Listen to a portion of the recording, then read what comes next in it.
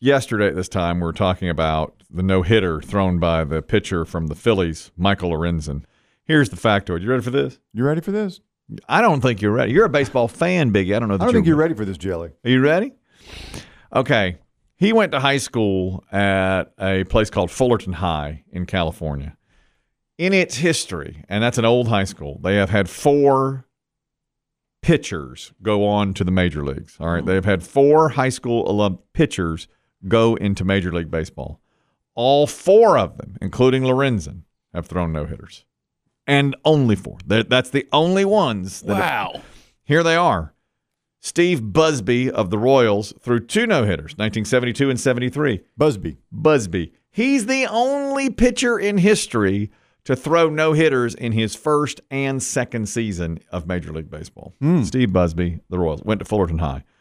Mike Warren threw a no-hitter for the A's over the White Sox in 1983. He only had 29 starts, but threw 1 no-hitter in his whole career. And he went to Fullerton High School.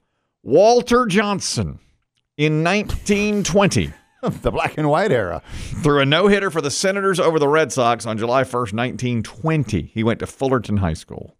And finally, Michael Lorenzen, 2 days ago, went to Fullerton High School, threw a no-hitter for the Phillies over the Nationals. Astonishing. Incredible factoid about baseball. Well, I'm sure they've had different coaches in that time frame. Well, I was going to say. It's got it. They grow them there. Man, I said, boy, look at the coach. Coach is darn good. It's in the water. Well, unless the same coach was coaching Walter Johnson and Michael Lorenzen. That's a good run. That's a darn good run. Keep him.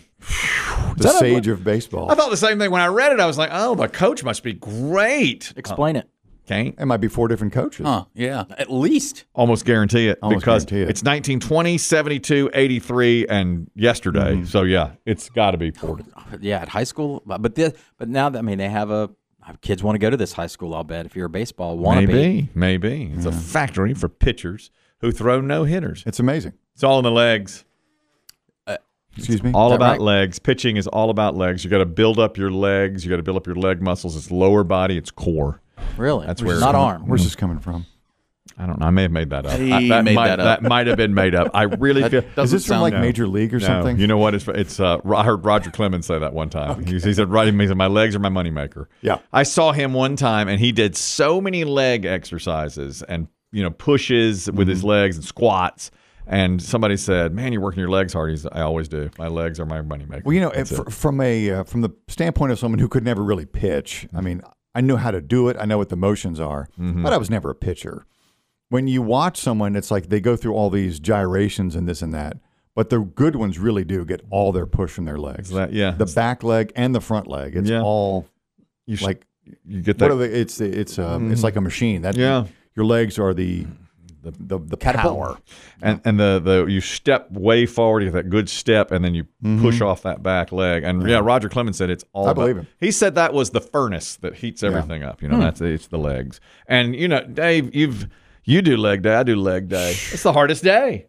Hardest day, always. But but I skip all the upper arm. You have to. It's no wonder you don't do. That's arms. why you don't have a curveball. It's because legs are the hardest. So when you do a leg day, you're just like, oh my. Yeah, God. You're done for the day. It's your biggest muscle. You can't walk. That's right. Your arm day. Your arm's getting to look like mine, Kelly. Are you not doing it? Look at hold up your shirt to Chris. Don't do that to him, Dave. No, I'm not going to do it. I feel like my arms are. No. Put it down. Put your and show your arm hole. My armhole, this? Yeah. Well, it's blousy. It's blousy. I feel like I'm all right with arms. I was pumping yesterday. You could go tight on your shirts now. Well, let me do a tight shirt. Littlest Patriot, he's got tight shirts you can wear. Yeah, why don't you borrow? Maybe you can swap. All right. I felt like on Monday I'm wearing a chicken and pickle shirt. It's real Make tight. it happen. I will. Come on, let's take this thing out for a test drive. I wore a chicken and pickle shirt one day it really used to be too small for me, but now it fits. And my wife said, "You look like a middle school girl." Wow.